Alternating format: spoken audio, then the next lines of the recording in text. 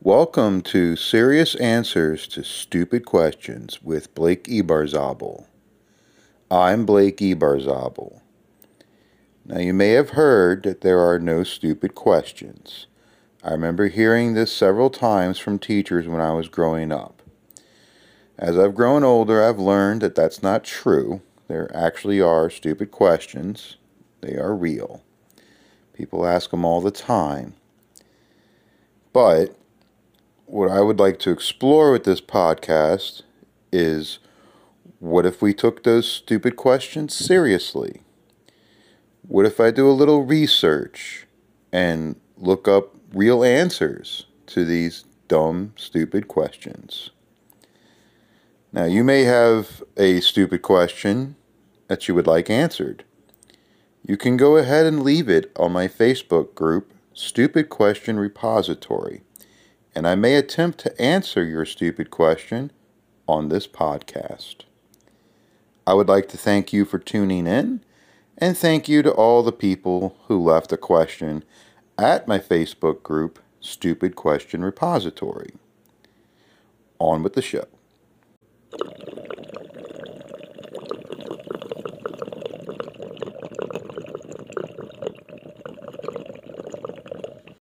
Carrie B. writes, "When I was the box office manager for the Saenger Theater, someone asked, 'What time does the 2 o'clock matinee start?'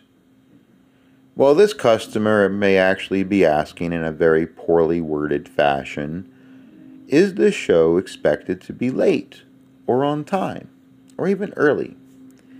This customer might also just be asking, what time should they be there to see the show on time?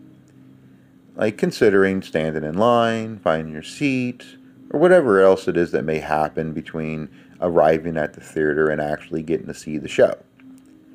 Now, I know whenever I go out to see a show, if I'm early or on time, the show will be late. Often significantly late, like 30 minutes or more. If I'm late, however, the show's going to be on time or early, and I'll miss something. Now, it's also possible this person is asking this question because they're confused by the word matinee. They may not know what it means.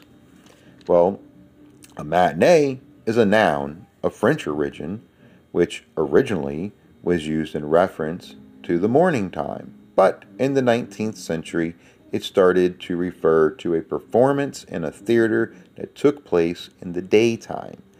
Later on, movies would adopt the same word to use it in the same way. So, technically, a 2 o'clock matinee could be a show that happens at 2 o'clock in the morning. However, most parts of the world, 2 o'clock in the morning does not happen during daylight hours, unless you're in a place like Svalbard, Norway, between the days of April 19th and August 23rd, because during those times of the year, the sun does not set. Now, the Saenger Theater is in New Orleans, Louisiana, which does not experience that. There you would not consider 2 o'clock in the morning to be daytime hours. It's pretty dark at 2 o'clock in the morning, any time of the year in New Orleans, Louisiana. It would likely be 2 o'clock matinee in New Orleans would likely be in reference to an afternoon show, and it would happen at 1400 hours. Or it's equivalent to 1900 hours Greenwich Mean Time. Now let's keep in mind that the o'clock part means according to the clock. So this is why we'll say 2 o'clock and not 14 o'clock, because most clocks don't go past 12. None of that really matters in a city like New Orleans, because in that city, time is irrelevant anyway. So, when does the 2 o'clock matinee start at a theater in New Orleans, Louisiana?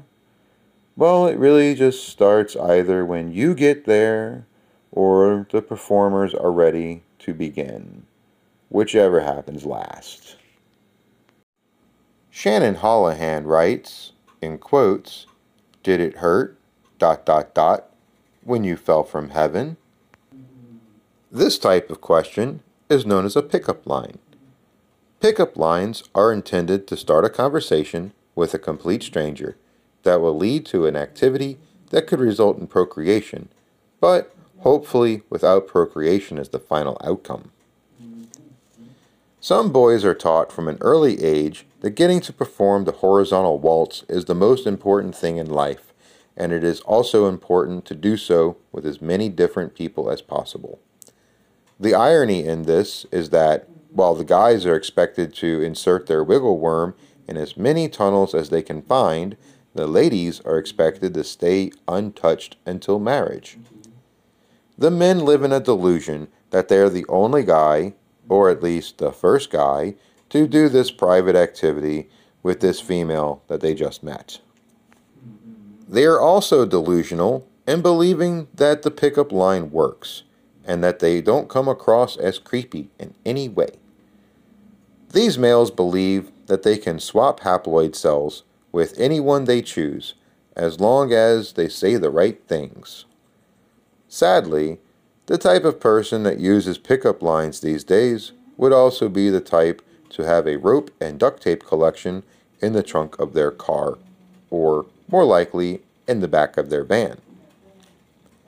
Ladies, if a guy you don't know or just met tries a pickup line on you, then you should immediately call the police and let them know that a possible serial killer is trying to kidnap you. But let's dive deeper into this particular pickup line and what it means. By asking about your fall from heaven, he is implying that you are a spirit in the employ of a god, or at least that you once were.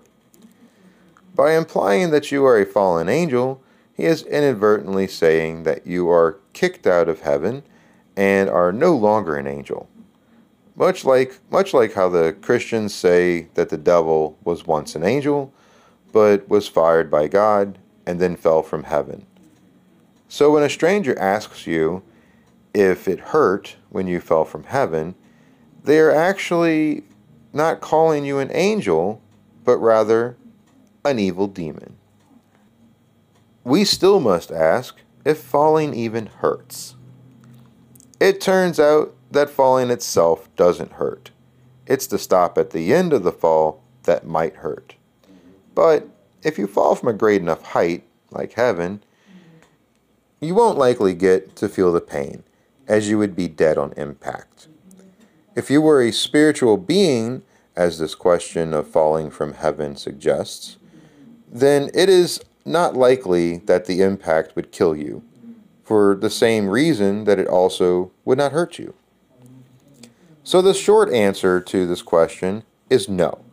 It doesn't hurt to fall from heaven, because you would either die from hitting the earth, or you would feel nothing, because you are literally a fallen angel who cannot experience pain. Although, one notable exception is Vesna Vulovic, who, in 1972, was the sole survivor of a bomb placed on an airplane that fell 30,000 feet. As the flight attendant, she was trapped by a food cart in the fuselage, which may be what saved her life. Also, the plane landed on a heavily wooded area on a snowy mountainside in Czechoslovakia, which possibly further helped her situation. Eric Day posted a cartoon of a guy on a toilet. The caption says, "Deep thought. Why is spicy the only flavor my butt can detect? Why can't I eat pancakes and then 14 hours later be like, ooh, pancakes again?" Well, first off, spicy is not actually a flavor. We commonly call it one, and even I have been known to say that my favorite flavor is pain. The truth is that spicy is a sensation of pain, and not of taste.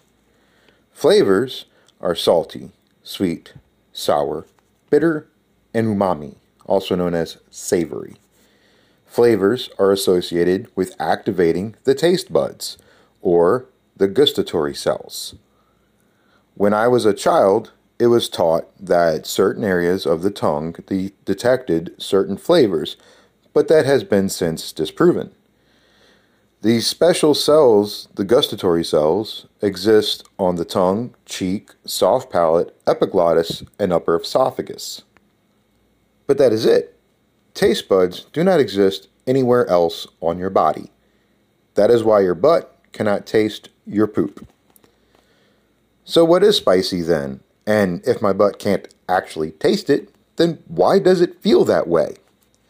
Well, the sensation of spicy is commonly caused by the chemical capsaicin, but there are a limited number of other food-based chemicals that cause the same sensation, like piperine,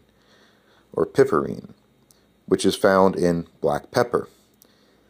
Capsaicin, however, is found in chili peppers and is often the ingredient that makes food insanely spicy, because it's usually chili peppers we will use in excess. Capsaicin activates a pain receptor known as a TRPV1 receptor, or a TRPV1 pain receptor. It does not activate the taste buds. TRPV1 is short for Transient Receptor Potential Cation Channel Subfamily V Member 1, the V standing for vanilloid receptor. This pain receptor is also called the capsaicin receptor for its extreme association with spicy foods. This receptor is also activated by alcohol, and it's meant to sense things like heat and help regulate your body temperature through that. This pain receptor exists throughout the entire digestive system, including the anus. Capsaicin does not always completely digest in humans. Some may be absorbed and some may break down.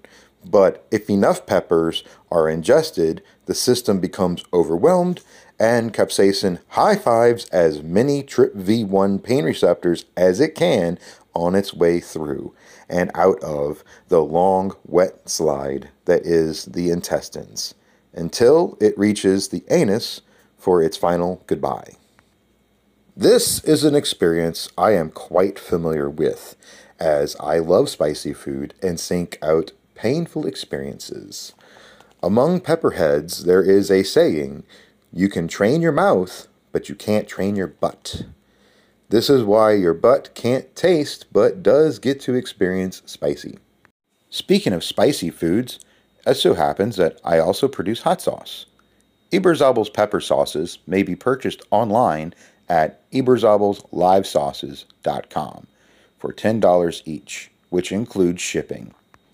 All of my sauces contain a combination of peppers, fruits, and vegetables and are naturally lacto-fermented. This gives my sauces a more flavorful experience than most other hot sauces. My hottest hot sauce is Blue Heat, which features ghost peppers and blueberries. Currently, I am giving a free Mellow Mild to every order because I made too much of this wonderful sauce made from peaches and carrots and Fresno peppers. So please visit ebersabelslivesauces.com and purchase a bottle today or tomorrow.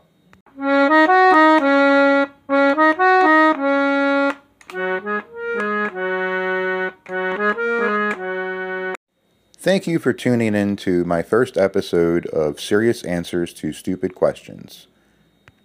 If you have a stupid question that you would like to have answered, go ahead and leave it at my Facebook group, Stupid Question Repository. I would like to thank all the people that did leave a stupid question at the Stupid Question Repository. I will be getting to as many of them as I can, as they are very, very good questions. This show was completely produced by me using the Anchor app. And I would just like to remind everybody that just because you may think that a question is stupid doesn't mean that you can't answer it with seriousness.